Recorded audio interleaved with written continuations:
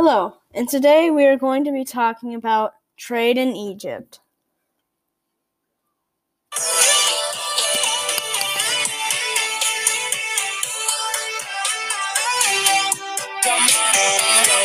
Okay, so what did the Egyptians trade? The ancient Egyptians were wonderful traders. They traded gold, papyrus, linen, and grain for cedar wood, ebony, copper, iron, ivory, and lapis lazuli, a lovely blue gemstone. Ships sailed up and down the Nile River, bringing goods to various ports. Does this answer the question?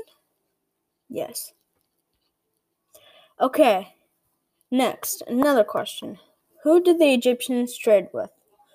Well, the Egyptians also traded with Anatolia for tin and copper in order to make bronze. They also traded with the Mediterranean trading partner, provided olive oil and other fine goods. Egyptians